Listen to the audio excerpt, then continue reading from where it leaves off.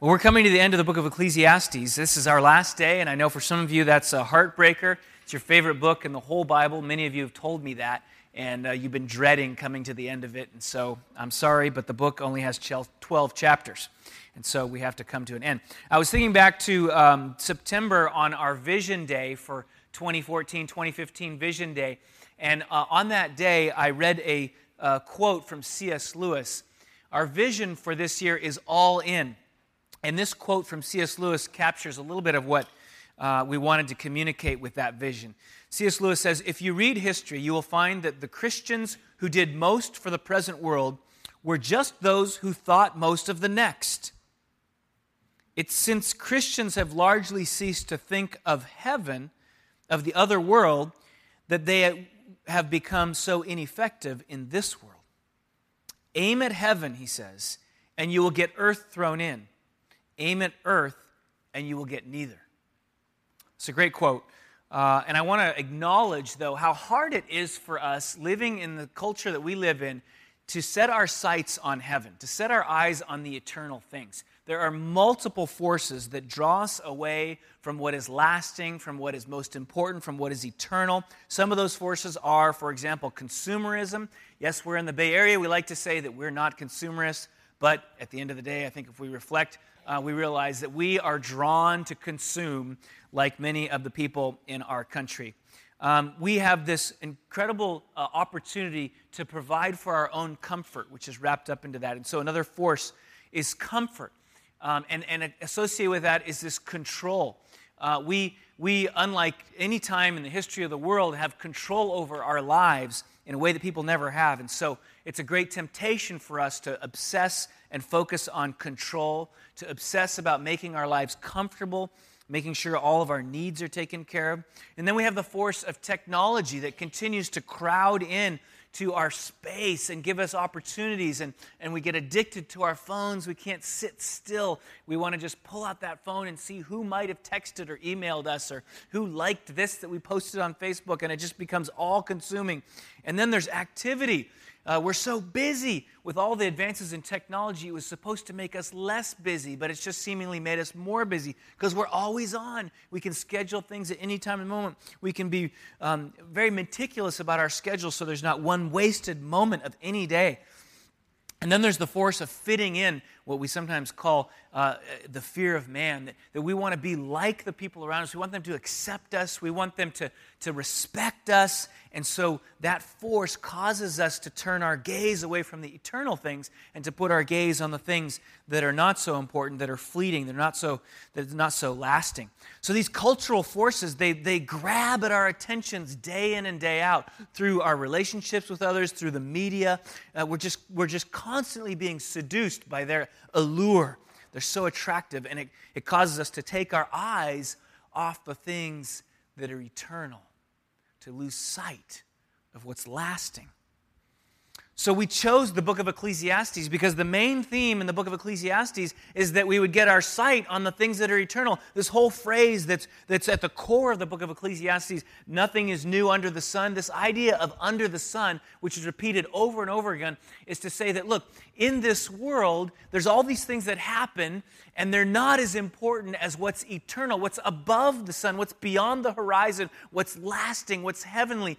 Get your eyes on those things and let that shape the way that you live. So the teacher, who's the writer of the book of Ecclesiastes, talks about everything being vanity, uses that term over and over again. We define vanity as a mist. That's another way to translate that word. So if you think of yourself on a cold day, which we haven't experienced for a while, but try to imagine when we had cold days, and you would blow out your breath, and it would just disappear. It comes out as a mist, and then it disappears. That's what vanity, and he says our life is like that. He says all these things that we chase after, riches, for example, are vanity. They disappear. Our toil is vain. It disappears. Honor that comes in this world is vanity. It disappears. Fun, even in this world, disappears.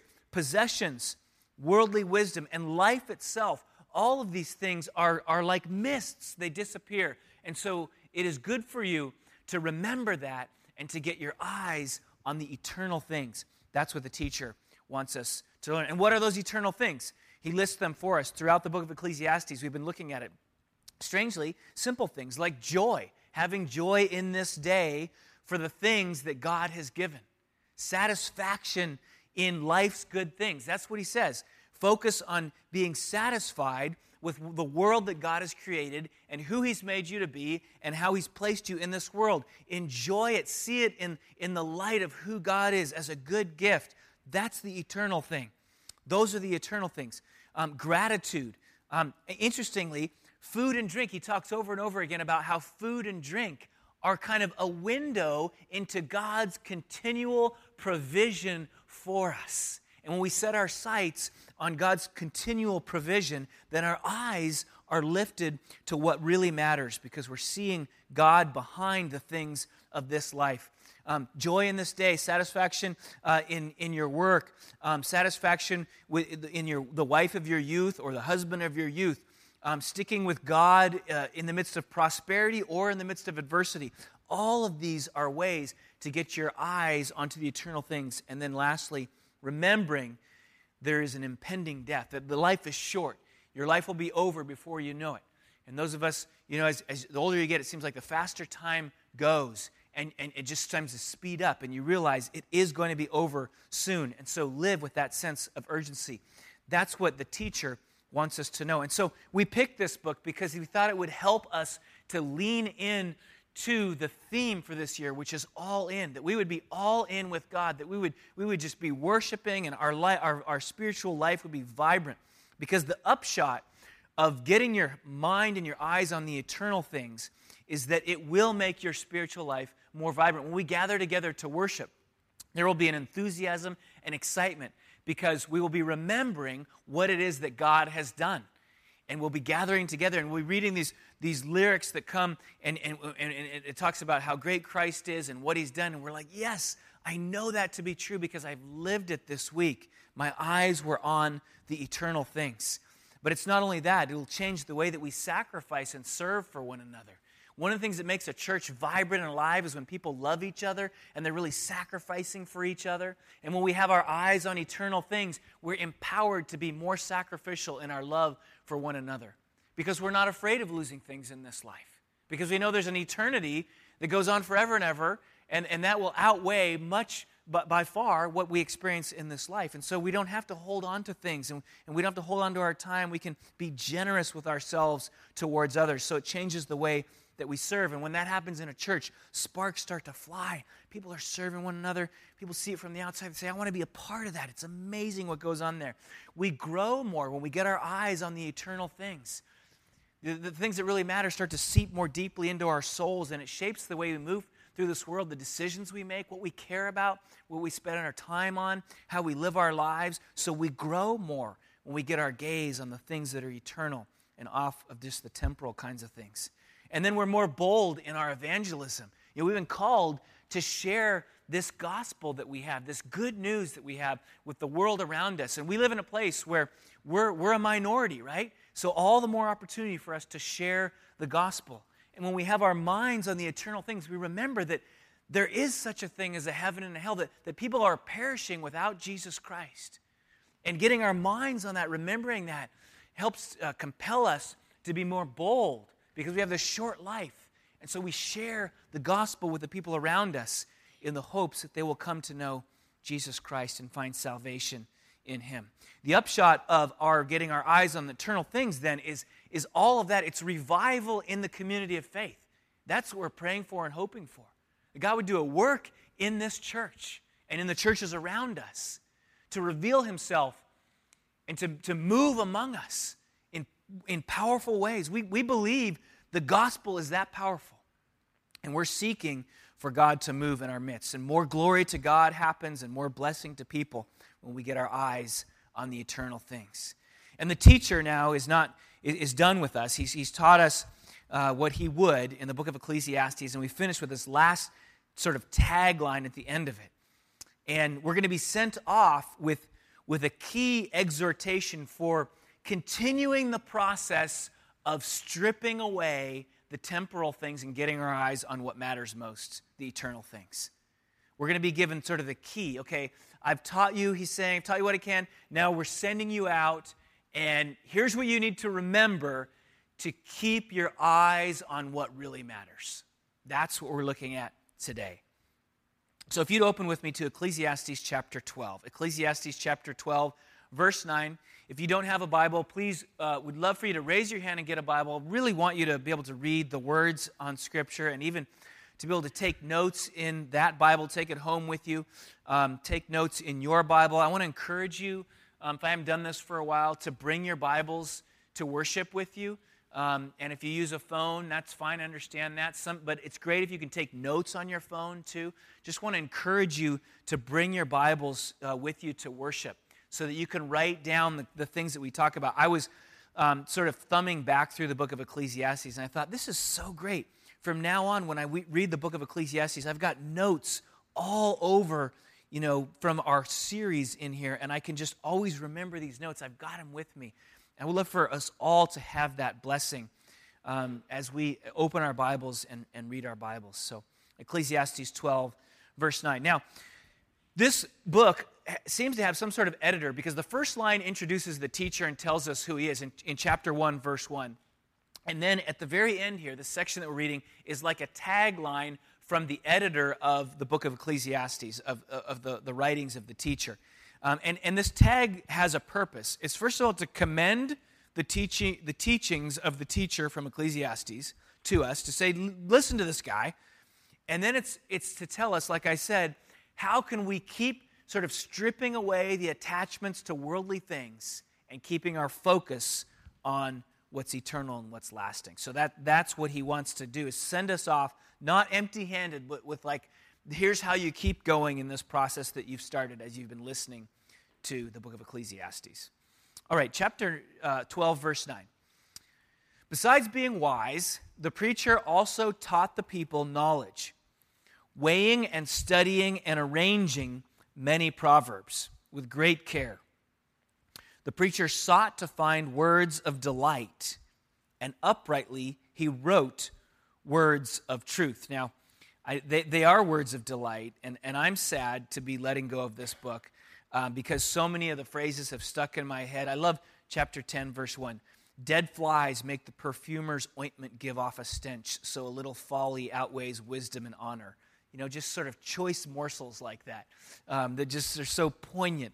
I always remember that one. It sticks out at me. And there's all kinds of sort of half-crazy statements that this teacher makes that are just, they're delightful. They're delightful, just like it says. They're delightful.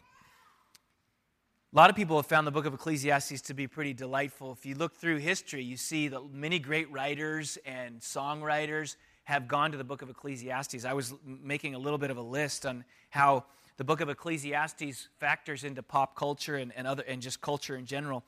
John Grisham, A Time to Kill, the title comes from this.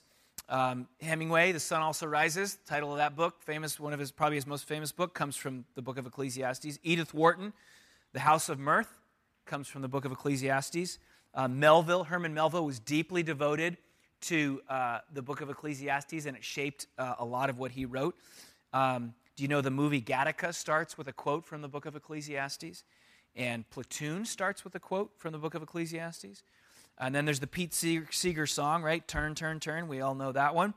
And then Dave Matthews Band has Tripping Billies, which is a song, it's probably more after 1 Corinthians, but it does have some Ecclesiastes in it.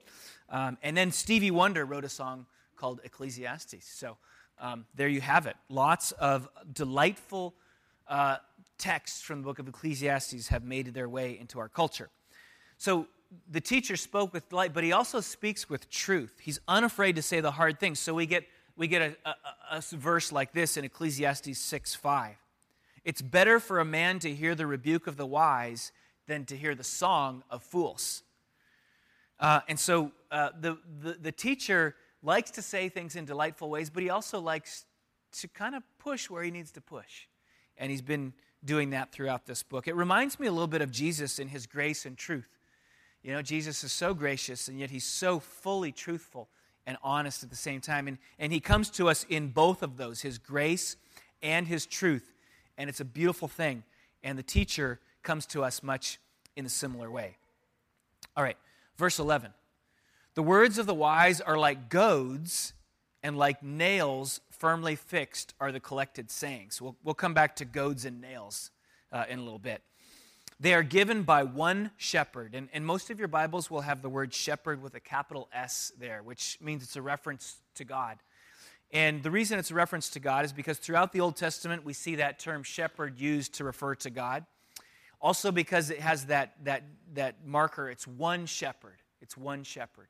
And so there's a clarity there. And then also, we just have to think logically that it wasn't normally the way of shepherds to write books of Proverbs. And so probably he's referring to a specific shepherd here, which, given the context of the Old Testament, would be God. Verse 12, my son, beware of anything beyond these. We don't want anything that doesn't come from God as we look to wisdom, to try to find wisdom. Of making many books, there is no end. We had a lot of students in the first service, and they all started laughing when I read that. I think many of them are burnt out from studying. And much study is a weariness of the flesh. Right? You know that. Those of you who are students and those of you who are not students, you know that. Now, I think that he's not saying, I really hope he's not saying don't read books, because I love to read books. So I don't think he's saying that, but I think he's saying something like this. You know, by reading books, don't think that you're going to master life. You ever get that temptation? Oh, if I just read that book, I'd get everything figured out. Right? Well, that's an endless process. So books are good, but don't think by the reading of them you will master life and figure everything out. There is weariness in that. Verse 13, the end of the matter, all has been heard. Now here it is, listen to this. Fear God and keep his commandments. For this is the whole duty of man. For God will bring every deed into judgment with every secret thing, whether good or evil. We're talking about how do we continue to lift our gaze onto what's eternal? How do we continue to detach ourselves from the allure of the temporal things of this world that are not lasting? And the answer is, first, to fear God.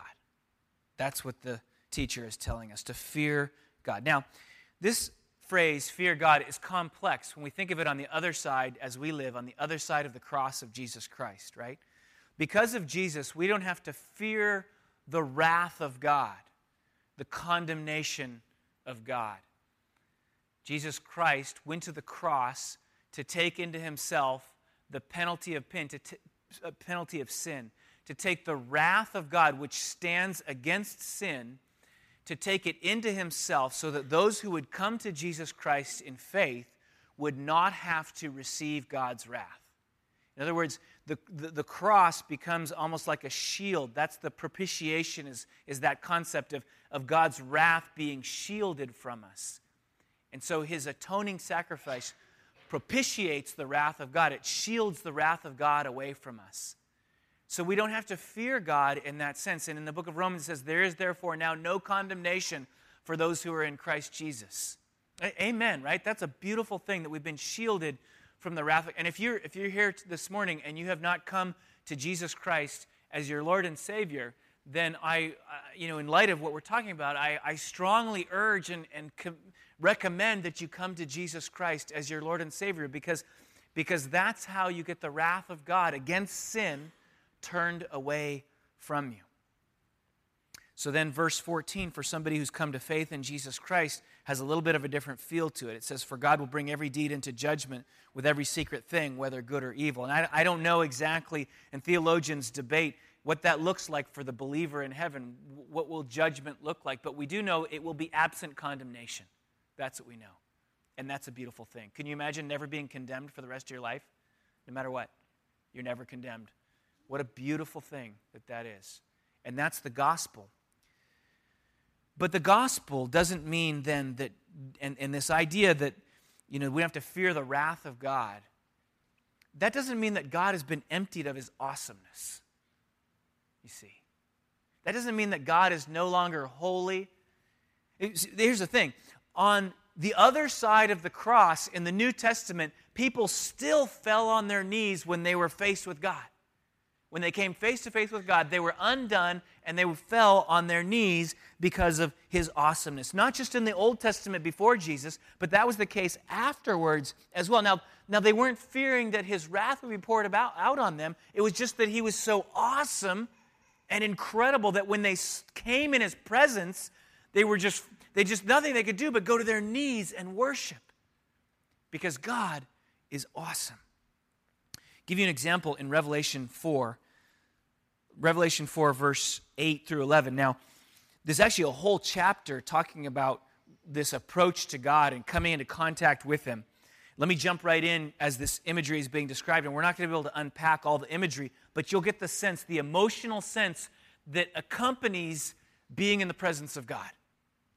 Verse 8. And the 4 living creatures, each of them with 6 wings. This is an image of heaven at the end times in the presence of God. The 4 living creatures, each of them with 6 wings, are full of eyes all around and within. And day and night they never cease to say, Holy, holy, holy is the Lord God Almighty, who was and is to come. And whenever the living creatures give glory and honor and thanks to him who is seated on the throne, who lives forever and ever, the 24 elders fall down before him who is seated on the throne and worship him who lives forever and ever. They cast their crowns before the throne, saying, Worthy are you, our Lord and God, to receive glory and honor and power, for you created all things, and by your will they existed and were created. So you see, just because we don't have to worry about the wrath of God being poured out on us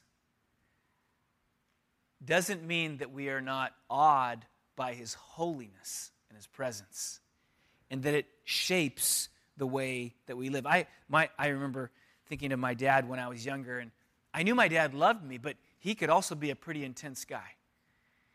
And there was a kind of a holy fear of him. Even though I never doubted that he loved me, I also did not want to cross him and get on his bad side, right? You know somebody like that in your life. You know they love you, but you also have tremendous respect and a sense of even a little bit of awe around them, and you're humbled. That's what it means to recognize and perceive the holiness, the awesomeness of God on this side of the cross. His love for us is never in doubt, but that doesn't mean he isn't awesome. And to fear God, then, is to perceive him accurately. That's what it is. It's to perceive God accurately. Knowledge of the holy protects us. It keeps us from sin. You know, there are times when you might say, well, I'm going to go do this thing, and then you remember God in his awesomeness, and it motivates you not to do that thing that you were going to do. Recognizing the holiness of God protects us, and it also helps us to become who God has called us to become. Because when we perceive God in his awesomeness, we are humbled. And it's good for us to be humbled. When we perceive him in his awesomeness, we are made small. When we perceive him in his awesomeness, we are made dependent. As we know, he has our lives in his hands.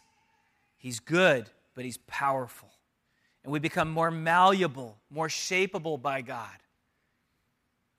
And we become less fearful of this world. You see that? If you have an appropriate and accurate fear of God, you will be less fearful in this world. Because your fear will be placed in the right place. The one who really has the ultimate power.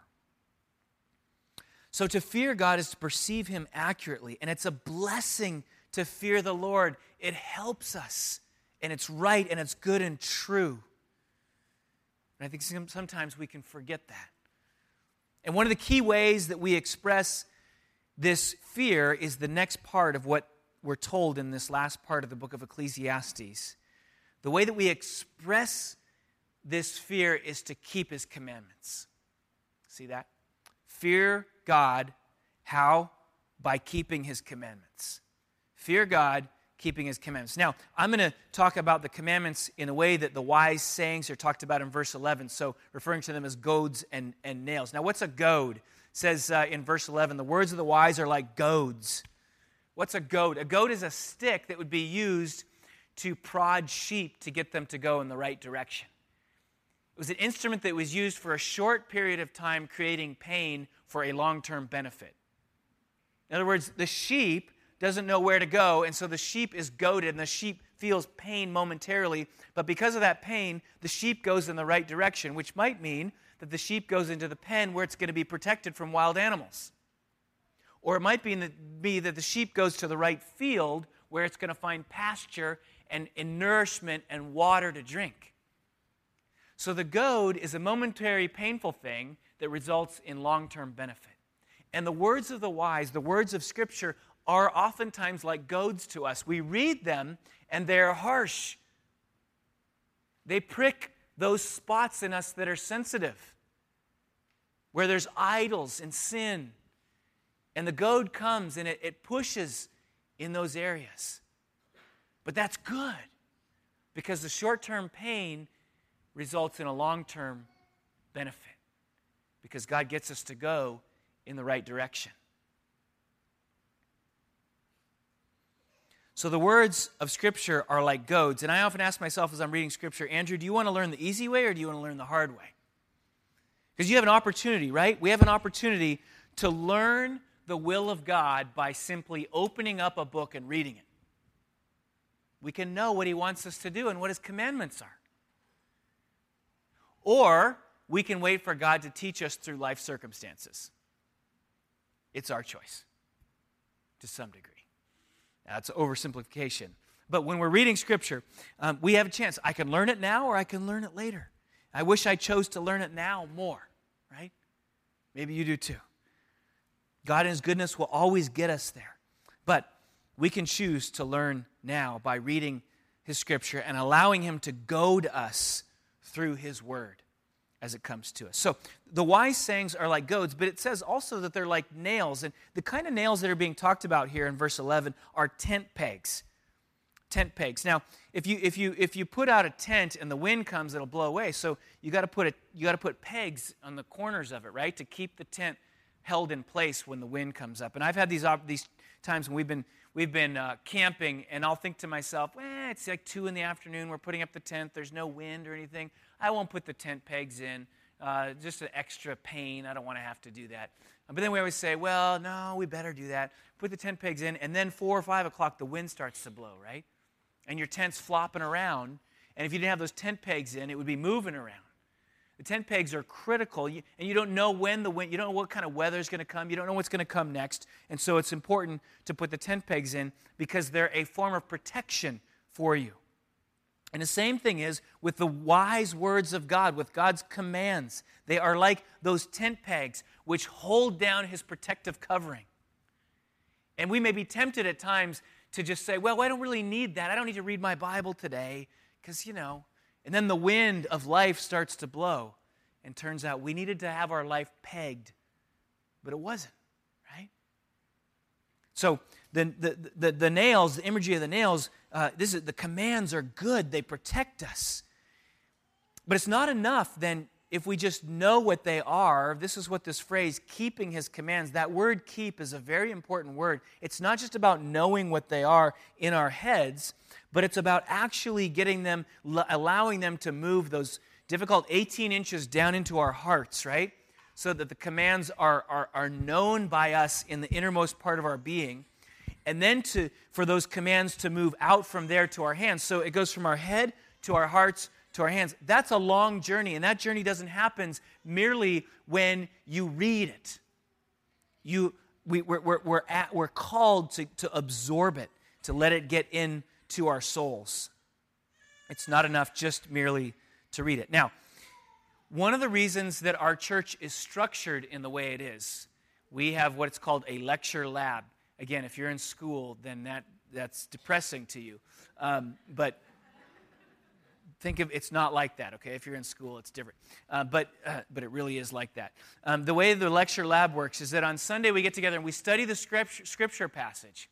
And then we gather together in our home groups and we actually study the same passage. Why do we do that? We do that because we want the Scripture to move from head to our hearts and then to our hands. And what happens so often is that we read it and then we move on to the next thing without applying it to our lives. But when we gather together in small groups and we start to ask the question, okay, what does this passage mean for me today in my life right now, given my circumstances, my personality, who I am, all of that, we start to ask that question, then the text can move deeper into our souls and then, Lord willing, out to our hands the way we act.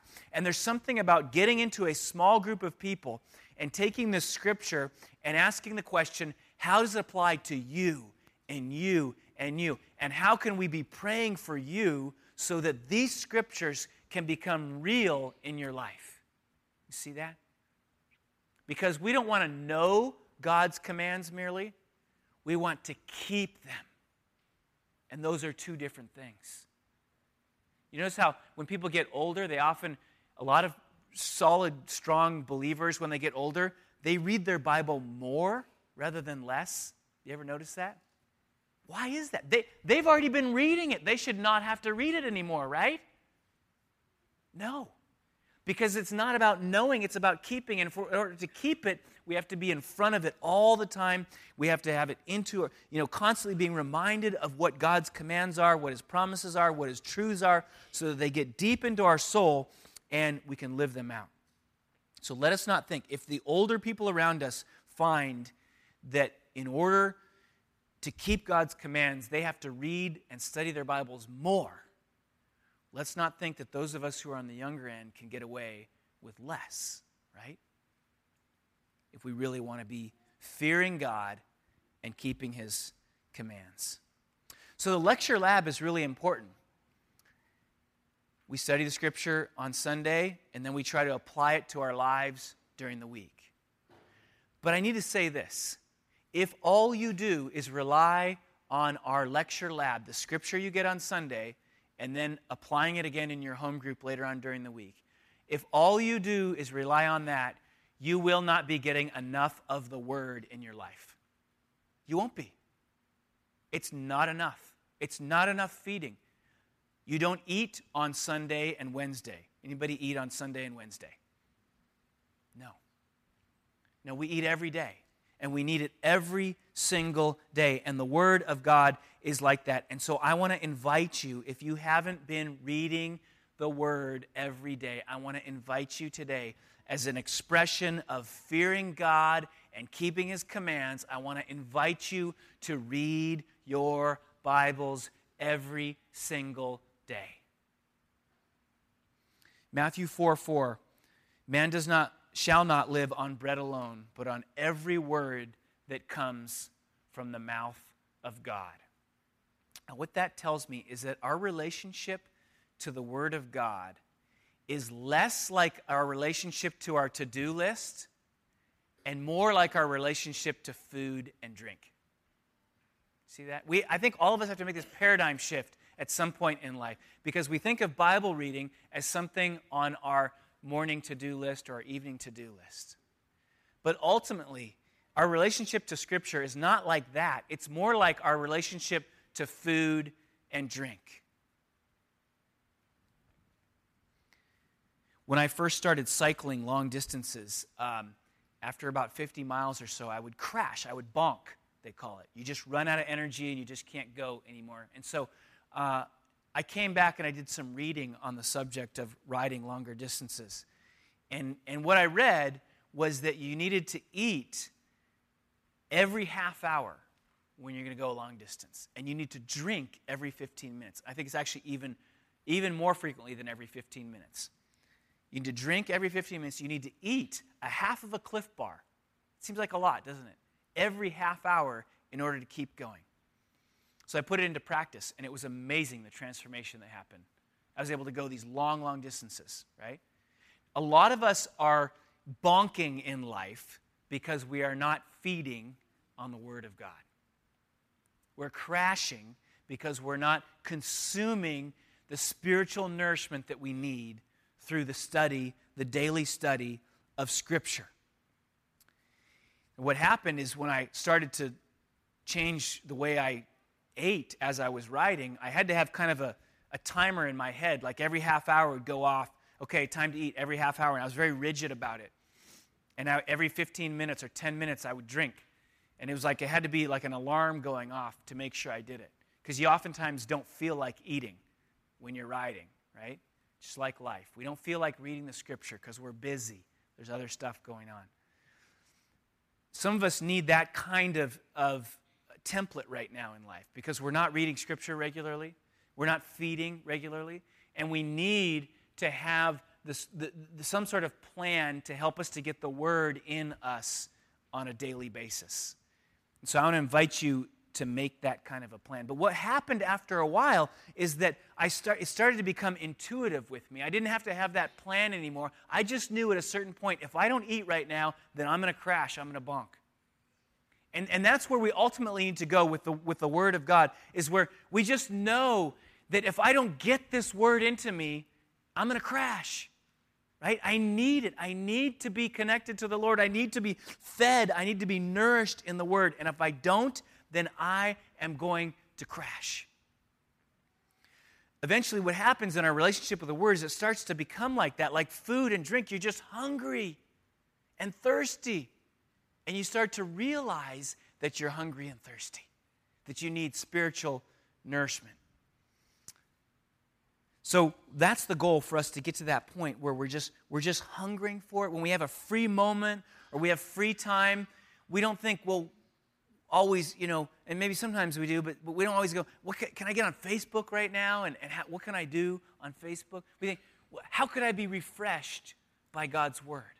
Let me pull out my Bible and study a little bit. God, what do you have to say to me right now?